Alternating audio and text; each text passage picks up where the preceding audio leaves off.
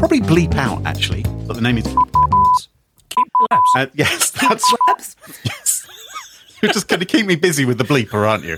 Is that what's going to happen? The entire fucking episode. So how do you spell keep Labs?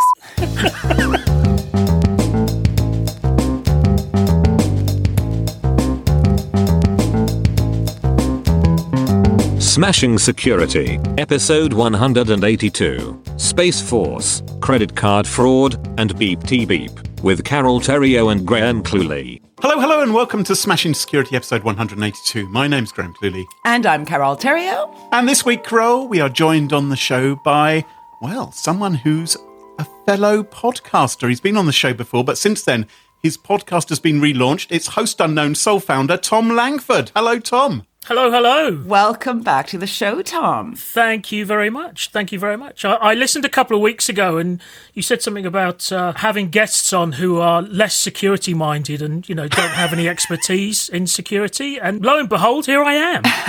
Well, actually, Tom, that's not the reason we invited you on. Oh, really? No. Graham, I'm going to hand over to you because you uncovered this little thing, didn't you? Ruh-roh. Well, yes, I did. You see, since Tom has relaunched his Host Unknown podcast about, probably a couple of months ago, I've been listening in each week. And there have been a fair few mentions of Carol and myself on the podcast. Although you seem to refer to it as Graham's podcast. Only once or twice. Wow. And it's always Javad who jumps to Carol's defence. Oh, Javad. It is Javad, yeah. But more than that, I hear you're really desperate for sponsors. And we... Whoa, you're not donating one, are you, Graham? Well... What, are you giving us one of your sponsors? Can we pick? Well, specifically on your sponsor page, you say Smashing Security has enough sponsors, and so give your money to us instead. Yeah. I'm a master negotiator. I believe in win-win. Yes. So if Smashing Security sponsors an episode, will you take that shit off your site and start saying something nice instead? I will personally delete that before this recording is over if you're going to sponsor a show. Graham, what do you reckon? Right. We are going to record an ad for Smashing Security on the Host Unknown podcast. Perfect. There you go, Tom. Perfect. Awesome. Okay, let's get this show on the road. All right. Can I go now? Hey, you sit right there and buckle in. What's coming up this week, Carol? First, let's thank this week's sponsors that sponsor Smashing Security. Meta Compliance and LastPass. Their support helps us give you this show for free. Now, stay tuned at the end of the show for a special feature interview with Robbie O'Brien of Meta Compliance. Not only does he share some great info on onboarding staff into better cyber awareness, but he has quite the dreamy voice. He does, let me tell you. Hello. Now, on today's show, Graham tells us what happened when a security firm suffers a security breach. Tom talks about the importance of brand reputation in our new world. And I'm looking into how we can make it harder for credit card hackers to dupe us. All this and much more coming up on this episode of Smashing Security. Now, chums, I want to talk to you about something which has sort of affected me personally in the time since we last recorded a podcast. I want you to picture this. I want you to imagine this scenario. Imagine that you personally suffered a security breach. Okay? You leaked data in some way. What would you do? The one time I almost replied all an email that would have got me fired, I ripped the cable out of my computer. So this was before Wi-Fi. This is when I still had a manual leap over the desk and almost ripped the machine off the desk. You thought you'd be faster than the electrons. Well, do you know basically, what? in the I think CPU. I made it. Yeah. I was lucky. The advantage of having a 286 processor, I guess. Tom, what about you if you suffered a security breach? So there's two words spring to mind: honesty and transparency. And having done something similar myself, which affected 15,000 people in a company, all getting notifications of my meeting requests for a day, I decided the best bet was to basically email everybody and say, sorry, this is what I did. Make sure you don't do it. Oh, good. Just adding to the worked a spam. charm. Excellent. Let's take it one stage further. Imagine you're a security firm. Oh, the pain that must be involved in that. If you suffered some kind of security breach, what would you do then? What's your recommendation? Tom, I guess it's still transparency and honesty. Honesty, absolutely. Yeah, I think I would maintain that as well. Right. Come clean real quick. Let's go even crazier. Imagine you are a popular and handsome award-winning security blogger. I'm not talking about Tom, who did win a security blogging award Damn, I thought you were going to talk about me. last week. No, I said handsome and popular. And imagine you heard that this security firm had a security breach. Mm-hmm. What would you do? If you're a blogger, you're going to write about it, right? Well, it's interesting. public knowledge, right? It's in the public domain. You'd think, well, this will be an interesting story to write about. Now, here's the final little leaf of So the who's the onion. handsome guy again? Apparently not me. Hypothetical one. Okay. Now, imagine you are the security firm that realizes a security blogger has written about your security firm that had the security breach. What would you do? I hope you wouldn't send in the lawyers. Okay, can I ask some questions? Yes, yes. Did the security blogger say anything that was untrue? I don't think he did. Did the security blogger put the knife in and twist it ridiculously hard? I think I was most... Oh, you're the handsome guy? Balanced. Oh my God. Yeah, sorry. Jeez. I think I was balanced and reasonable in my blog post. Did you ask them for comment? Oh. I did ask them for comment. Yes, I asked them if they would like to comment on the breach. So what happened was this. I wrote about this UK security vendor who I'll probably bleep out, actually. I'll probably redact them from the podcast, but the name is Keep Labs. I wrote about them. Keep Labs. Yes, that's Labs? yes. You're just going to keep me busy with the bleeper, aren't you? Is that what's going to happen? The entire fucking episode. So how do you spell Keep Labs? It's spelled K-E-E-P, right? And then and then beep, beep, beep. Okay, so I wrote about this incident. In fact, it wasn't me who originally discovered it. Bob Diachenko, who's an extraordinary security researcher, he's always uncovering massive databases that have been left exposed online, unprotected with even the simplest password. He came across a database containing more than 5 billion, with a b-b-b-b, records, Jesus. which had actually been derived from past security breaches. So what happened is this security firm... Was he just looking at Troy Hunt's collection? It wasn't Troy Hunt. Let me stress that. Yeah, his personal email collection. It wasn't Troy Hunt's database. Let's not start another legal fight. He's much taller than all of us. No. But it's a similar kind of operation, I imagine. They were collecting data about past data breaches, but they then accidentally exposed it in some fashion, right? So I wrote about them and I named the company. And what I noticed over time was that company's name, which had been reported in other places on the internet, began to disappear. Mysteriously, suddenly no one was naming the company. And then I received an email from this company saying, hello, can you please update your article to remove our name from it because it's inaccurate and it's bad for our image. You know, Graham, this is not the only time this happened last week.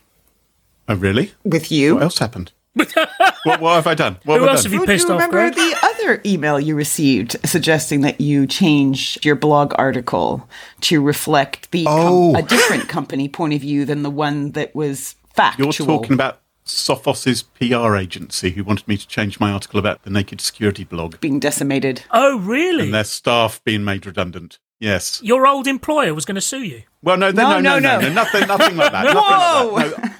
I received a very friendly email from Sophos's PR agency saying that Naked Security would continue to operate. And I see. They were unable to answer any questions I might have regarding the editor and the writers being made redundant. So interesting. Yes, so that was something else we had last week. But, good luck to them and let's hope that all gets resolved. Just saying you had a busy week. That's all I'm saying. I had a busy week. Anyway, so these guys wanted their name removed. And so I said to them, can you tell me what's wrong about my article? Because I would love to fix it. I don't want to have inaccurate information up there. And they said, well, none of our customers were involved in the data breach. And so I said, well, I didn't say any of your customers were involved in the data breach.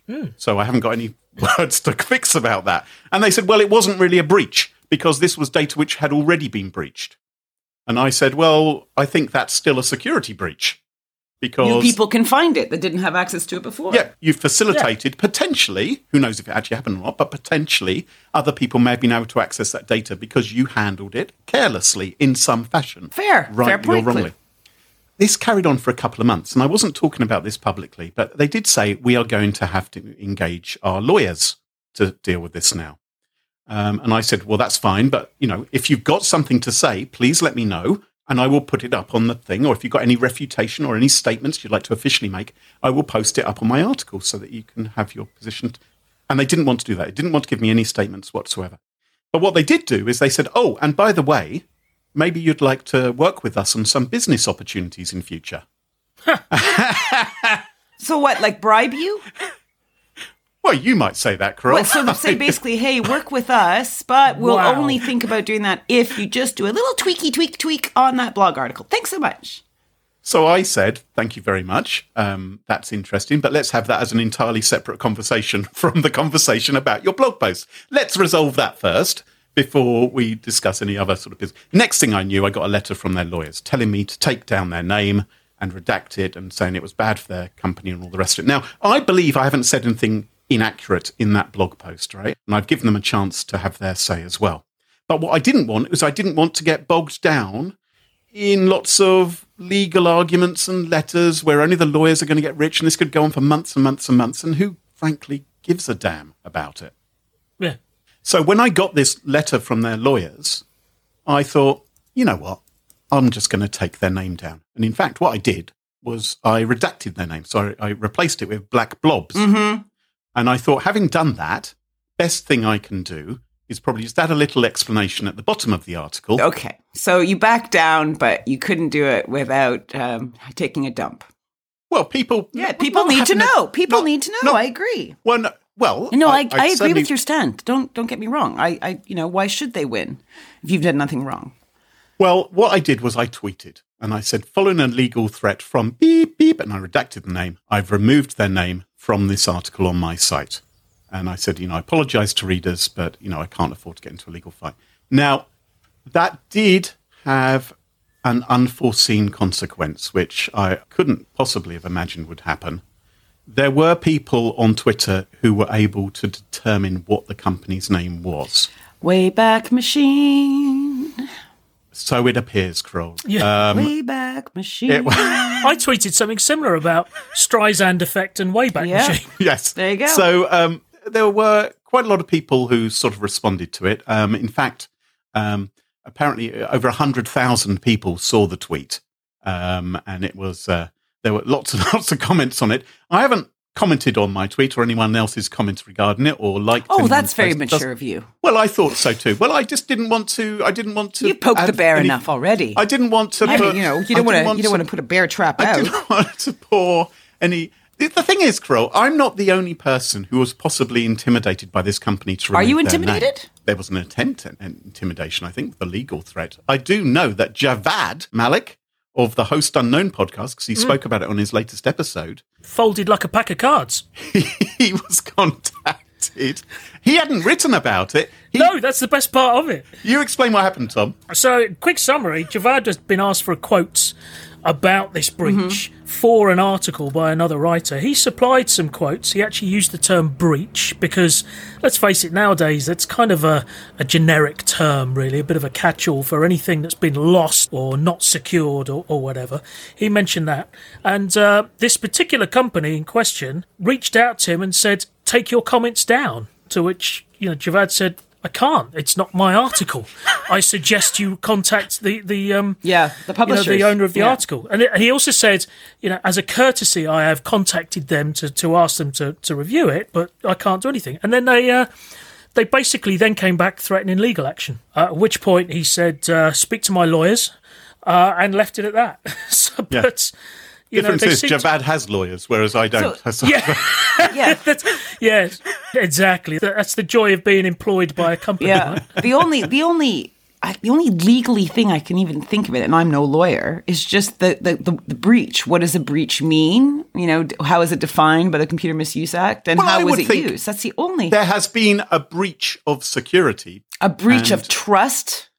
Oh, you're careful, Kroll, what you say. Who knows what you might get in the post?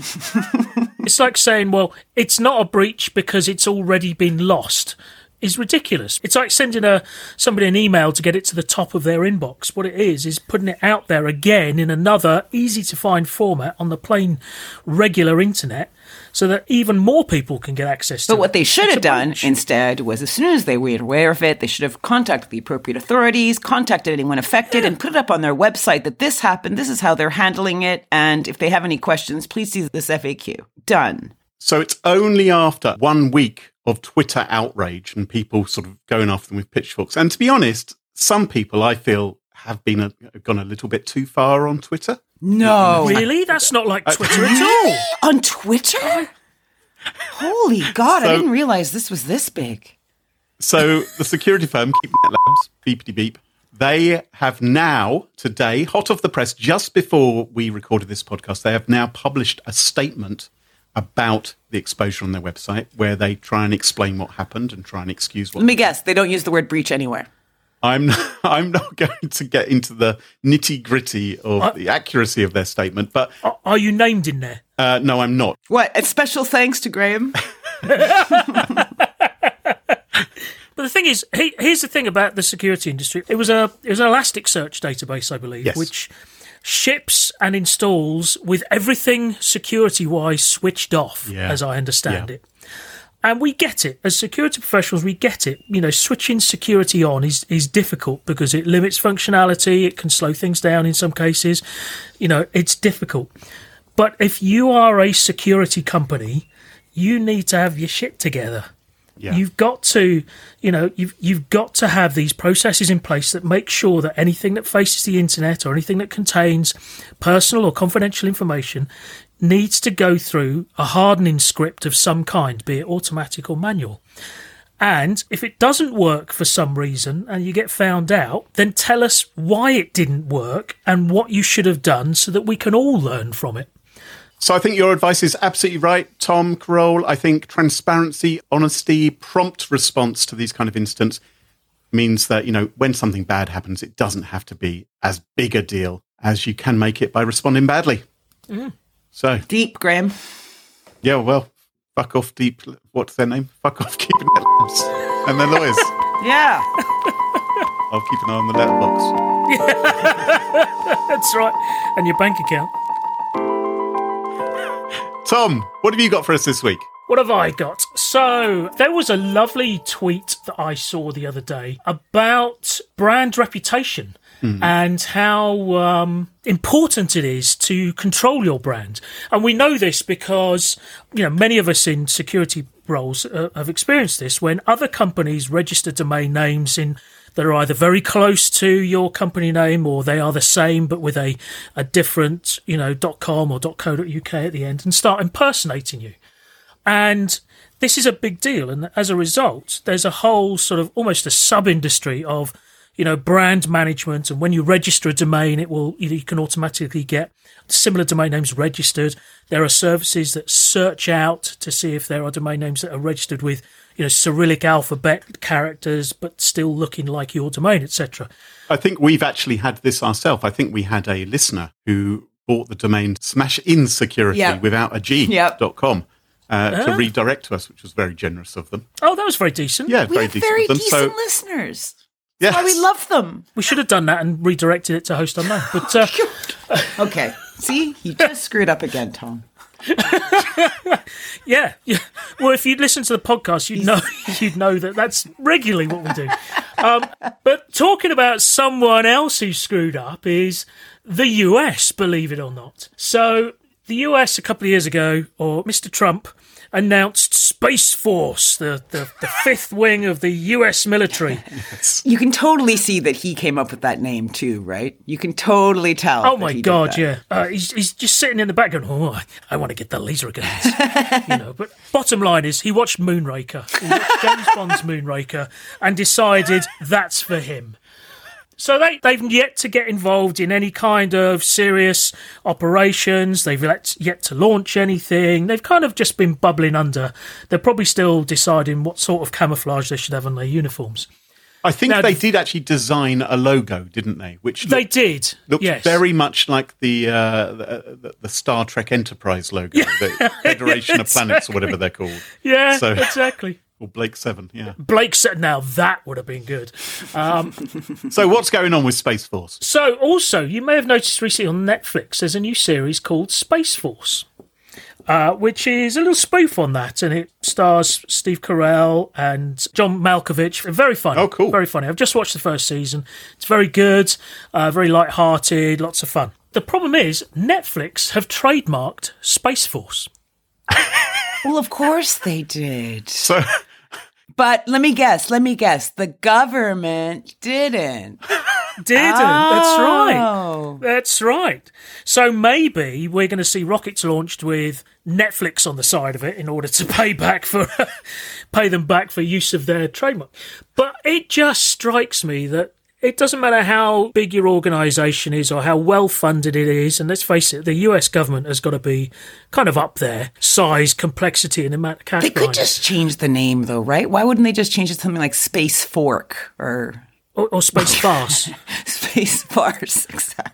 Yeah, which is roughly the zone around Trump's head at the moment. But yeah, I just find it amazing that such basics like this. It's a bit like when you hear that somebody forgot to renew their certificates for their domains and stuff like that. I find it just stunning that such basic stuff is not being done. And I would imagine US Army is probably trademarked or copyrighted or something. So when you brought up this topic, I, of course, went and searched for Space Force, right? And found Netflix. Well, yeah, Netflix came in first. And then there's a few IMDb sites, stuff like that. And then there's a review from The Verge saying the title is Astonishingly Bad Show. Really? Yes. Which because I'm looking at... Are they talking about the presidency? Or the Netflix show? Oh. Carole, what's your story for us this week? Before we start, can I just ask, credit cards, do you guys have a strong relationship with them? Do you have many or just one? I have a debit card. I don't tend to use a credit card unless it's for very painful purchases. Really? Even when you shop online? Well, that's what I'm saying. When it's a painful purchase. In fact, I have someone else in my household who does most of the shopping. So I think they may have a credit card, but I don't. Dear me. You should use a credit card when you shop online. Well, yes, I know, right? to get the what's it's. Yes, to get the protection. Well, no, for the protection. Not I for mean, that. the protection. The toilet rolls. No, it's because the creditors and you share responsibilities. So if you buy something stupid or you don't get protection. it, I'm trying to explain it to the listeners too, Graham. Oh, it's a radio sorry. show, right? So it's not just about your knowledge. Sometimes you have to pretend you don't know stuff to make it fun. Okay. So what would be the difficult. benefit of me shopping with a credit card? Well, very good question, Graham. It's like poetry in the making. The reason is that if you buy with a debit card, you are 100% responsible for that loss if you don't get the item you've purchased. But with a creditor, you share responsibility and you can sometimes claw money back from it from your creditor if you can prove it wasn't your fault. So always purchase with a credit card. Very cool. Very good advice. Now, listen, straight up, credit cards, not a very funny conversation topic to cover, right? Like, just seriously, I was thinking. I'm sure you can sort that out. Well, I decided I would, and this is how I've decided to do it. I have peppered my story with a few jokes, which I got off the internet by looking for credit card jokes. Okay? And that is how we're going to keep this light. Will you signpost them in some fashion? Yeah, we're going to start with a joke. Okay. So, what do Trump and maxed out credit cards have in common? Nobody likes them? They both deny all charges. Oh, Hey, okay. very good. Bit of science now. So credit cards are powerful tools, right? People are setting up new online accounts, registering their credit card details with them willy-nilly because guess what? They can't go to the bank and they can't go to the stores to buy the things that they require. And people, even if you could pay in cash, people don't really want to receive cash at the moment, do they? Because it's dirty money. Filthy lucre. Now, I don't tend to use credit cards either, but I'm kind of glad that I've got one that's all paid up and ready if a bigger emergency hits me directly. But others who are in the eye of the storm, maybe jobless or, they're out protesting unbelievable injustices or they're staving off the bills with credit card payments. Okay, joke time, right? Oh, yeah, good. Phew. You see? Okay, so why did the dad, this is for you, Graham, why did the dad put the credit card statement on his feet? I don't know. Why? Because it said New Balance on it.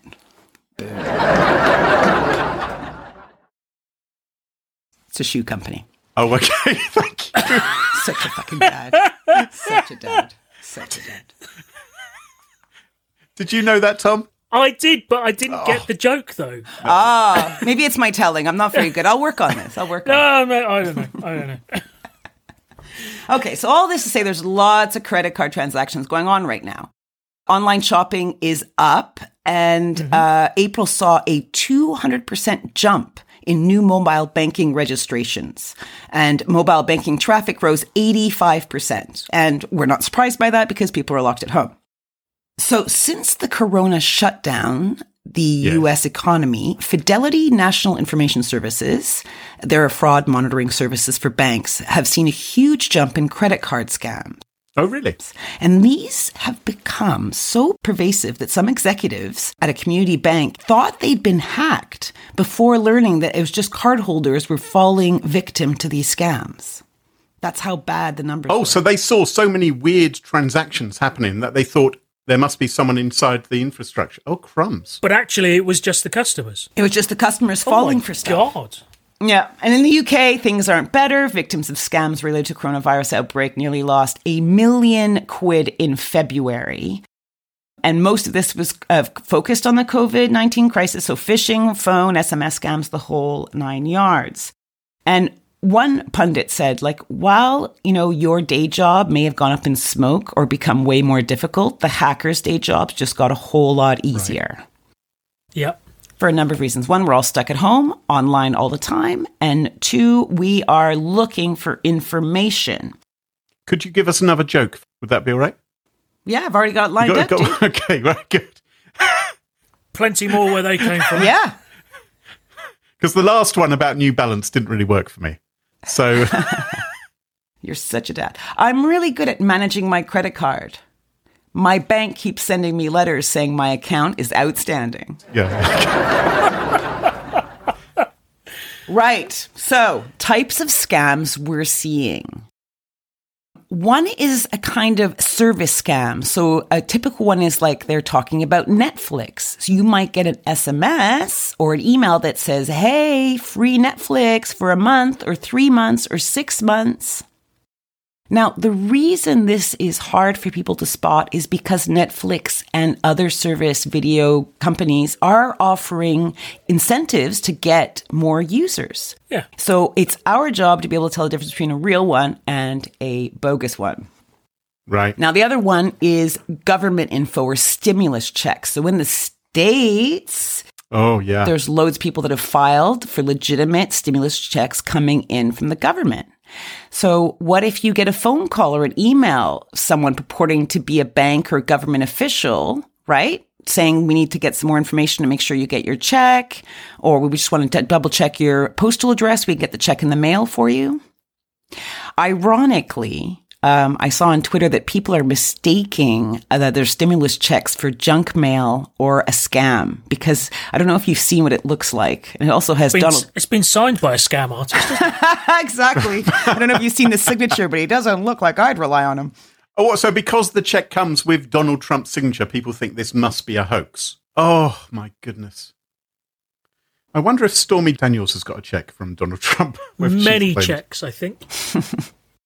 Okay, and of course, we don't even have to go into it, but all the COVID stuff, and we know why that's happening. Well, you were talking about that last week, weren't you? About the track and trace websites and,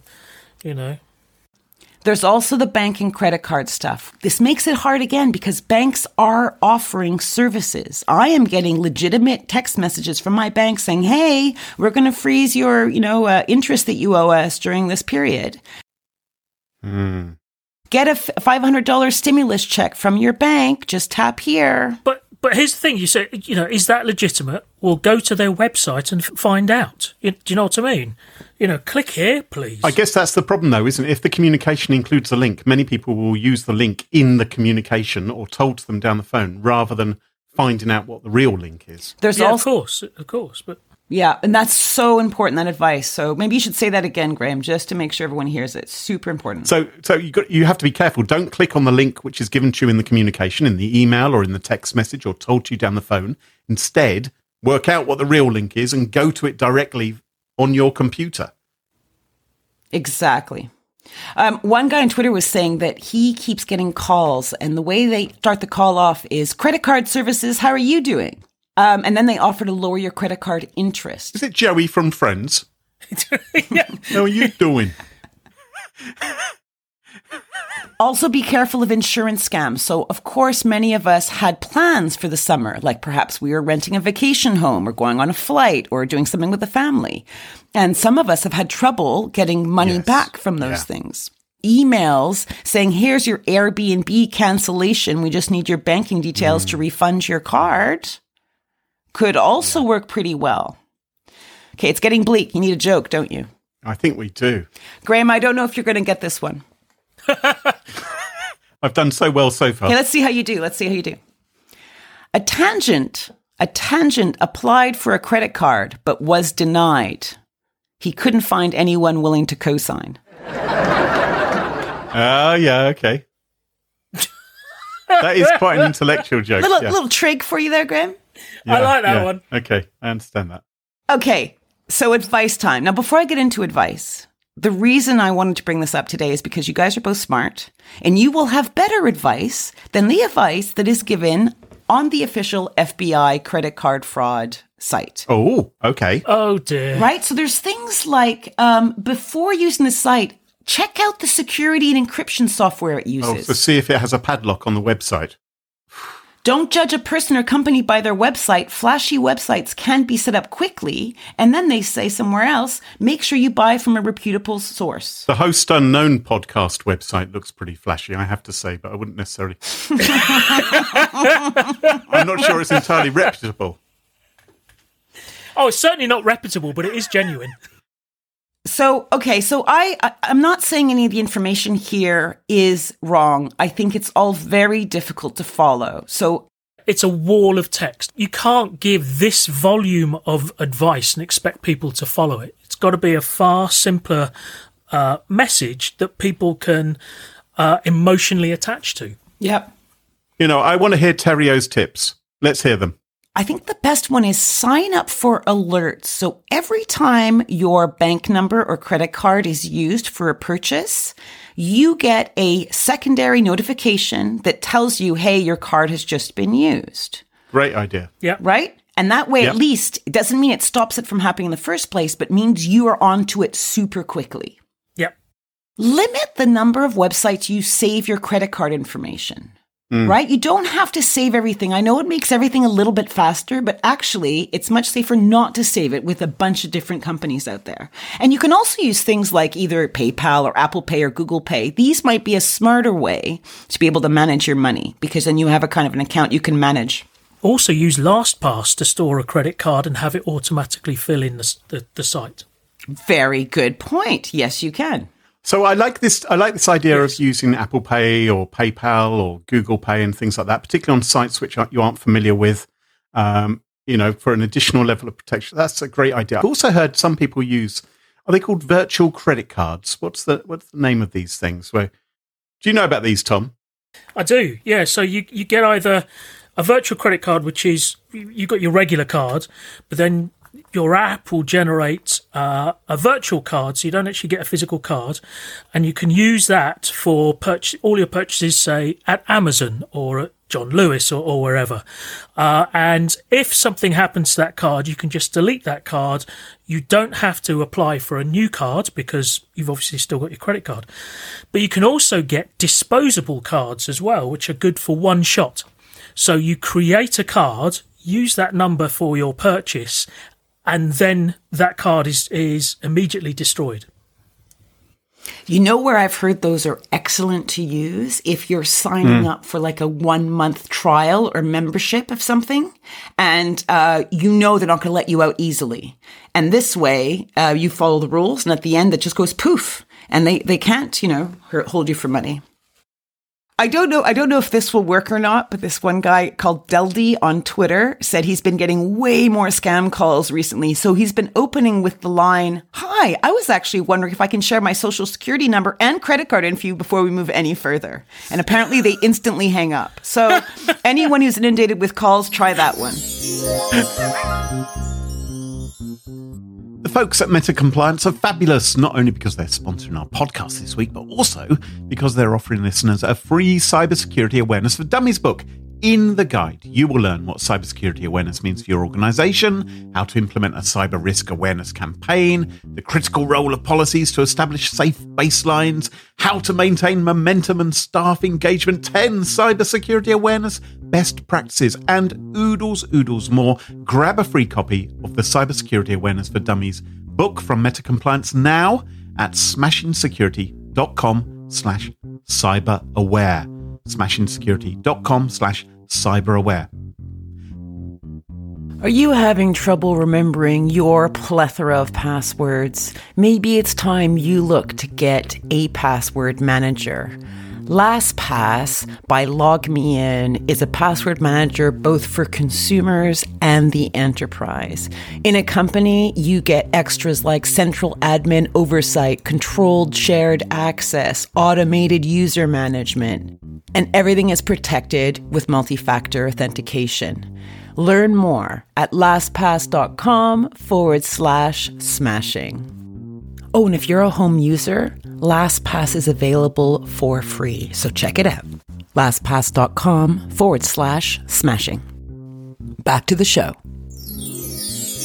And welcome back. Can you join us at our favourite part of the show, the part of the show that we like to call Pick of the Week.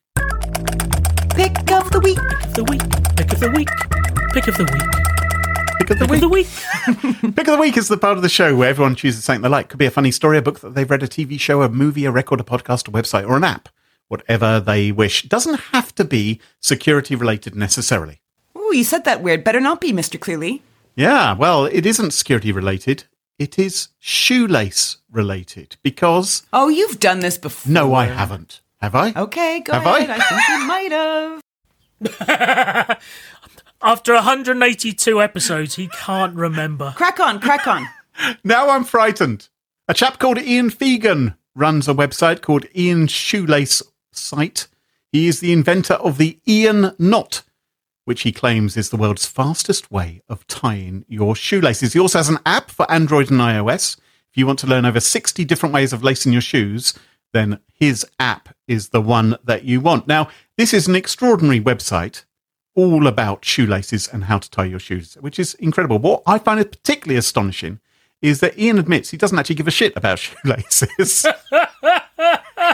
But he wanted to be the best at something and produce some corner of the internet which has been there. And that's what he's done. He's built this. His website gets over 9,000 visits per day, which is quite a lot when you consider it's all about shoelaces. Well, shoes are big business, Clue. Billion-dollar industry. That company, New Balance, is really big. Anyway, I will put in a link in the show notes. I think he has been your pick of the week in a previous What? week. I would call on to our more avid listeners to see if they remember which episode that came out of, because I don't remember. Are you kidding me? But you guys might. Are you serious? Mm-hmm. You think I've Yeah. done this before? Yep. I think you have a little pick of the week document I with do. a bunch of links, and perhaps you haven't been doing very good hygiene. Normally I clear out my old entries. This is what happens when we get to episode 1. Well, look, I'm sure our listeners will give me feedback. It's worth it. It's worth It it. certainly is worth going to. I'm a bit worried now. Don't be worried. It's fine. You're old. You're forgetful. Everyone's understandable. Okay, Tom, what's your pick of the week? So it was going to be an app called Magnet, which is totally non-security related, because I know how Good. much Carol desires non-security pick of the weeks. Just a touch. Just a little bit. Yeah. It's the one thing that stands out every week that I listen. But yeah, this app for Magnet for the Mac, very, very simple app. It just sits in your taskbar, and what it does is it allows you to very quickly and easily resize your windows. Now, you might think that's not very useful, but you can drag a window to the top left-hand corner, and it will automatically size it to a quarter of the size of the window. You can drag it to the left and it will be half of the window. You can drag it to the very top, it'll be the whole page. And there's also lots of keyboard shortcuts that allow you to pick it for an eighth or for a third or different locations, etc.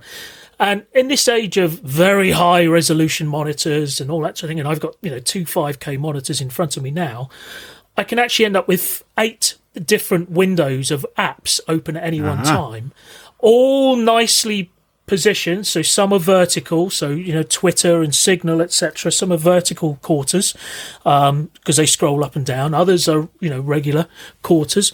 So yeah, I was going to choose that as my pick of the week, but instead I thought I would, in a last minute fit of ego, I thought I'd mention the Host Unknown podcast, which I think everybody really should be listening to. Oh, for goodness sake. I actually use Magnet. I have to say, I have to endorse this product as well. It's a great little product. Okay, where's their privacy agreement? Do you know what? Their privacy agreement says we do not collect any information at all, period. Okay, I was looking for it and I couldn't find it on their webpage, and I was typing in /agreement, /term, /privacy, and nothing came up. And then I see it's their FAQ. We capture nothing. And that in itself is a good lesson in InfoSec. If you don't need it, don't capture it. You don't have to worry about it. Tom, you have done your homework. I have, especially on the Host Unknown podcast, which I think everybody should listen to. Graham, hand over to me. Crow, talk. What have you got? My pick of the week this week is a TV series from BBC Two, or at least that's where we saw it. Mm-hmm. It's Alex Garland's. He's the guy who made Ex Machina. Yep. Oh, yes. Remember? Did you guys see that? This is his first time dipping his toes into the small screen waters, and it's called Devs. And I say, Alex, baby, dive in. He rocked it. Okay. So there's the central character is Lily. She's played by Sonoya Mizuno. She's played in other of Garland's films and works. Basically, she works at a kind of Google-like complex. Her boyfriend works there too. He goes missing. Oh my God, yes. Did you watch it? I've seen the first episode, and yes, it's got your man from Parks and Recreation, Nick Offerman's in it. Yeah.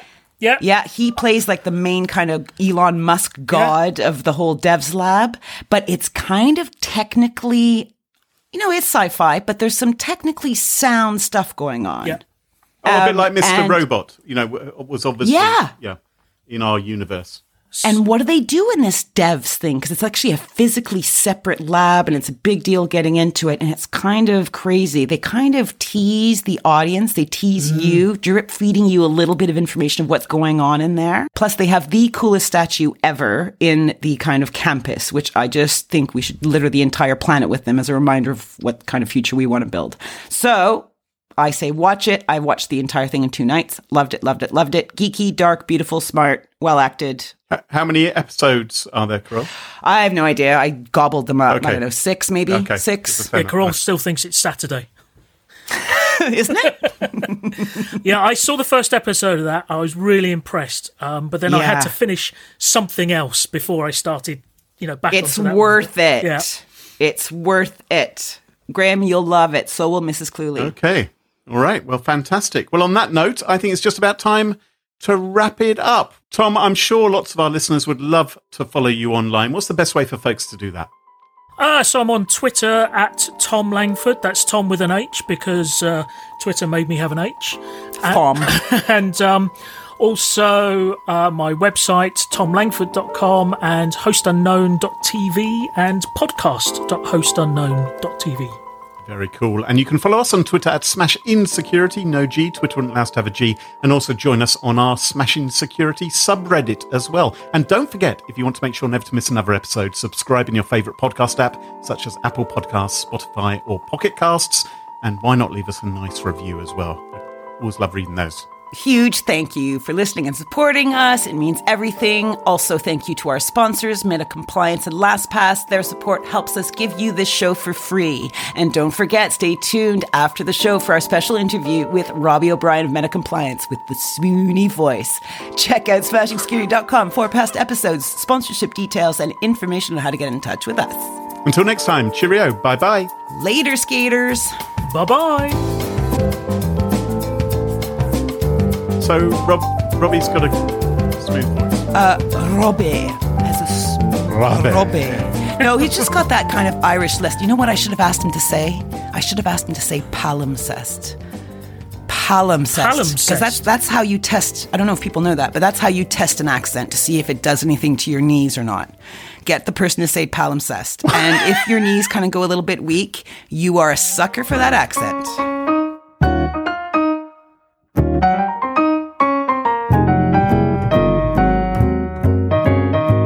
So we have a very special guest, a new guest, someone who hasn't been on the show before. I'd like everyone to meet Robbie O'Brien from Meta Compliance. Robbie, thank you so much for coming on. My pleasure, Carol. So maybe you should start by explaining who you are, what you do. I think, Carol, I've been like a John the Baptist, a voice crying in the wilderness for, I think about 15, 16 years, really focused on the people aspect of security and data protection. And it's clearly the hardest piece of the jigsaw.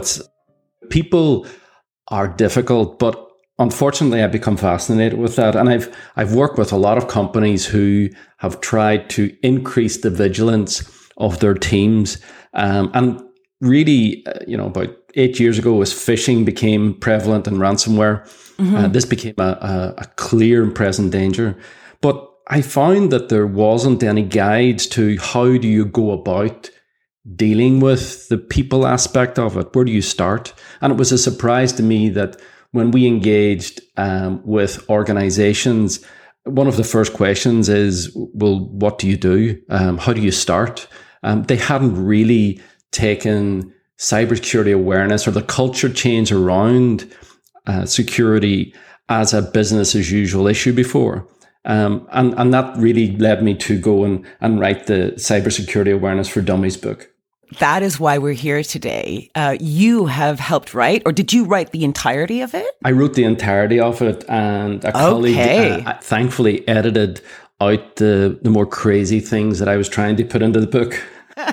So this is the author of the Cybersecurity for Dummies book that has launched from Meta Compliance, and it's totally focused on how a company can help get employees on board to be safer and help protect the company and themselves. Is that fair?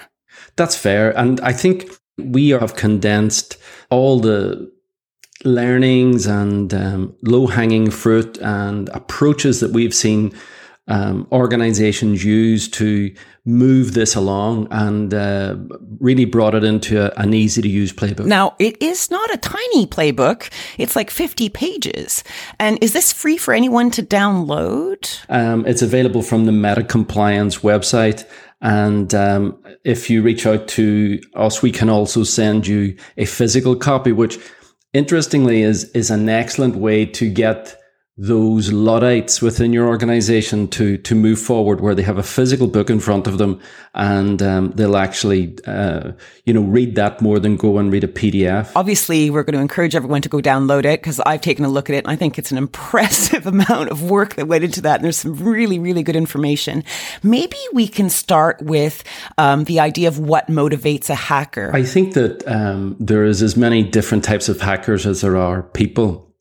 And I think that every time the human race has come up with a brand new way of commerce, there has always been piracy. When the Americas were opened and we were transferring goods between the old world and the new world, you had this, blossoming of piracy, Pirates of the Penzance type thing. And hacking is no different than that. It's really a way of people gaining advantage, mainly for money. In my experience, that is the great motivator. There are certainly other issues, political, national players. And so you find that it's a very, very complex issue. Then we have businesses who are going about their mission, involved in what they've been doing typically for a very long time, and we have this brand new backdrop, and they find themselves really at a disadvantage. And the hacker spends months possibly thinking about the organization wouldn't necessarily think be thinking months on awareness or security. The demands of the day, the crises of the day typically distracts them from approaching this problem in a more systemized fashion. Oh, I know. It's true, isn't it? I remember when I used to work in the corporate land, even working in cybersecurity, in a cybersecurity company, you could still see plans always fall off for an immediate reactionary job that everyone had to be all hands on deck. So do you find that people have good intentions with awareness, but sometimes just don't do their homework or don't actually follow through? Cybersecurity culture change is a change management project. And I don't think there's any organization out there that hasn't seen change management projects really crash and burn. I think everyone's history is littered with the failures of those things. And the problem is that you really require two things. Number one, you require the leadership team to be 100% behind it and give it the resources that it needs. And the second thing is that the organization is braced for the long term, because change takes time. And in my opinion, to move the needle substantively for cybersecurity takes at least 18 months, possibly 2 years, because you have some real hardened attitudes to change. And the minute that people see a wavering of the commitment from senior management, the whole thing falls apart like a game of cards. I love that you say both those things. I love that you say that it takes 18 months, because that's kind of my experience too. And I find a lot of companies kind of say, oh, you can do this overnight. It's not an overnight job trying to change a culture within an organization. And two, you're absolutely right. If you don't have absolute buy-in from the senior management team, and if they are kind of cutting corners, that's not a good thing, right? It's not a good thing. And I also think that, unfortunately, so up until now, cybersecurity doesn't make you profit. It doesn't get you revenues. And therefore, it was seen as an IT thing. Now, interestingly, that's changing massively. And I've seen it change really from the introduction of GDPR, where within the supplier contracts that every company uses as an engagement mechanism, you now have a couple of things that have come to the fore. Number one, you have cybersecurity insurance. 10 years ago, that was unheard of. But now, what is the level of liability that is covered by your cybersecurity insurance?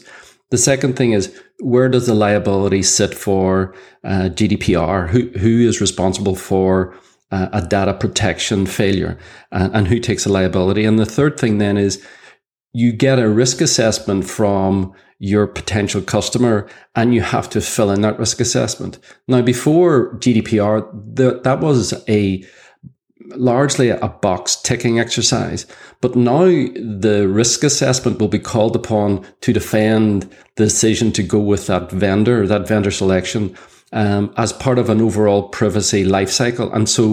And also the lawyers are heavily focused on it. So really having a high levels of cyber hygiene, high levels of being able to demonstrate your cyber credentials now becomes a competitive advantage. Having ISO 27001 now becomes a competitive advantage. And I think going forward, that is going to become more and more a feature of how people look at cybersecurity, the people that they deal with.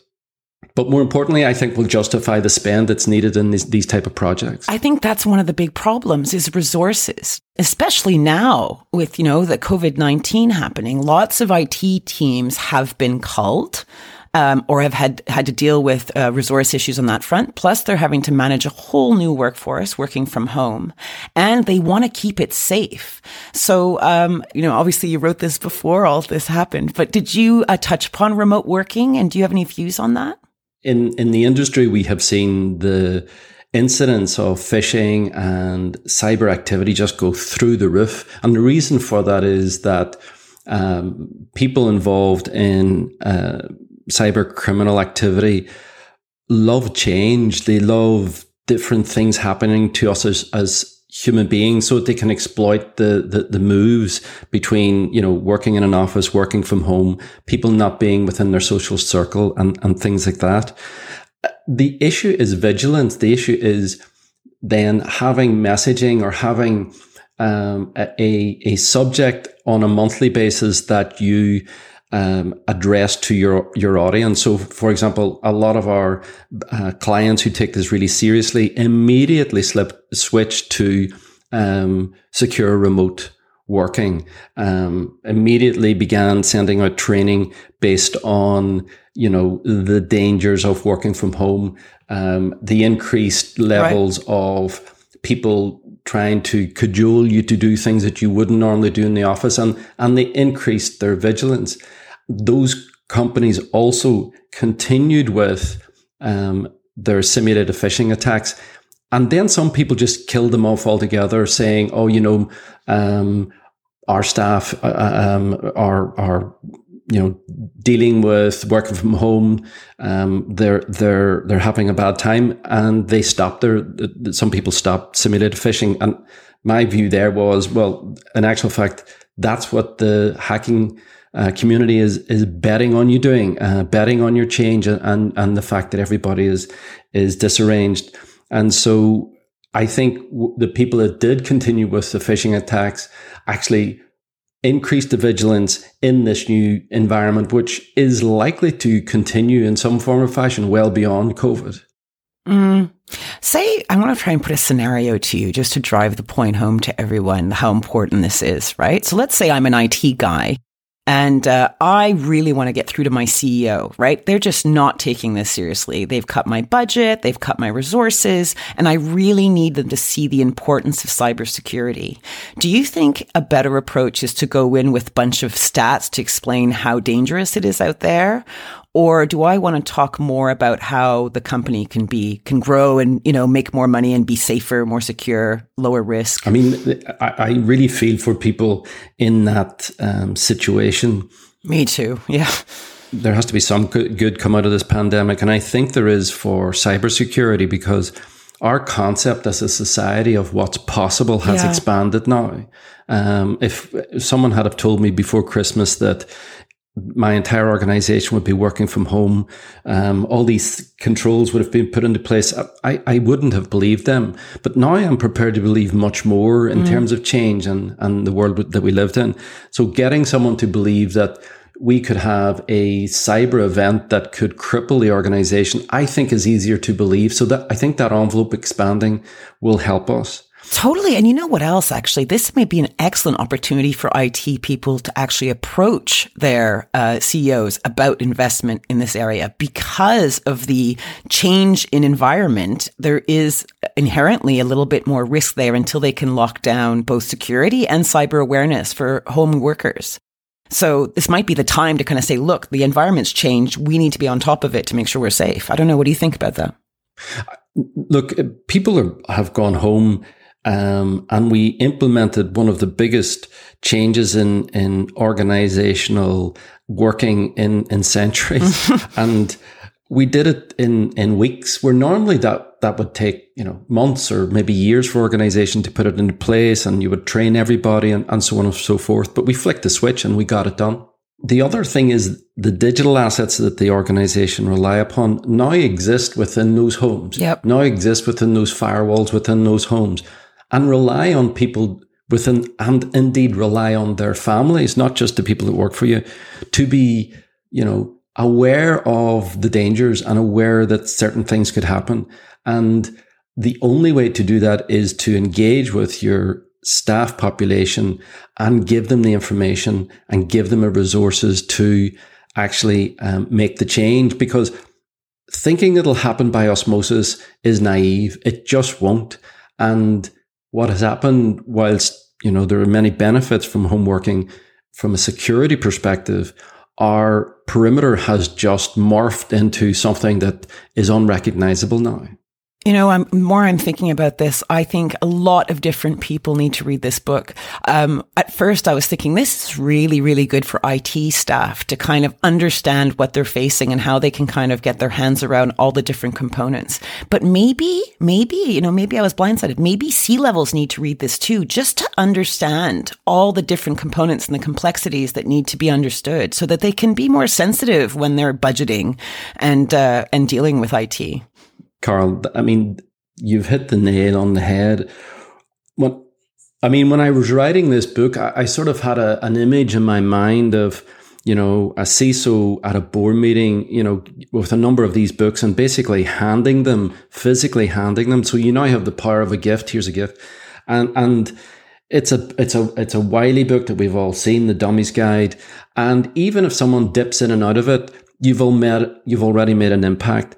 Because I think if you can get the C-level, the executive team on your side, you can change so much.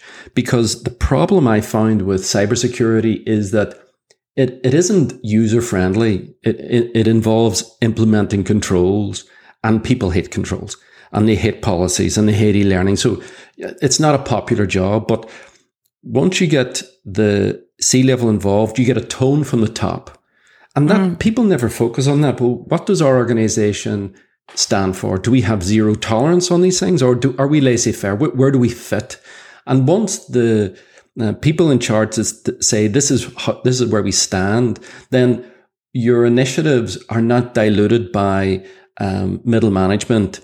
Someone who goes, look, don't bother with that e-learning, keep doing your jobs, get around to it whenever and suddenly your awareness campaign has just died because you have a manager somewhere who is just not supportive. But if the CEO is supporting the actual initiative, you typically get people to buy into it. Well, with this book, you have given a lot of IT people and indeed companies a helping hand. Robbie O'Brien from Meta Compliance, thank you so much. Thank you very much, Carol.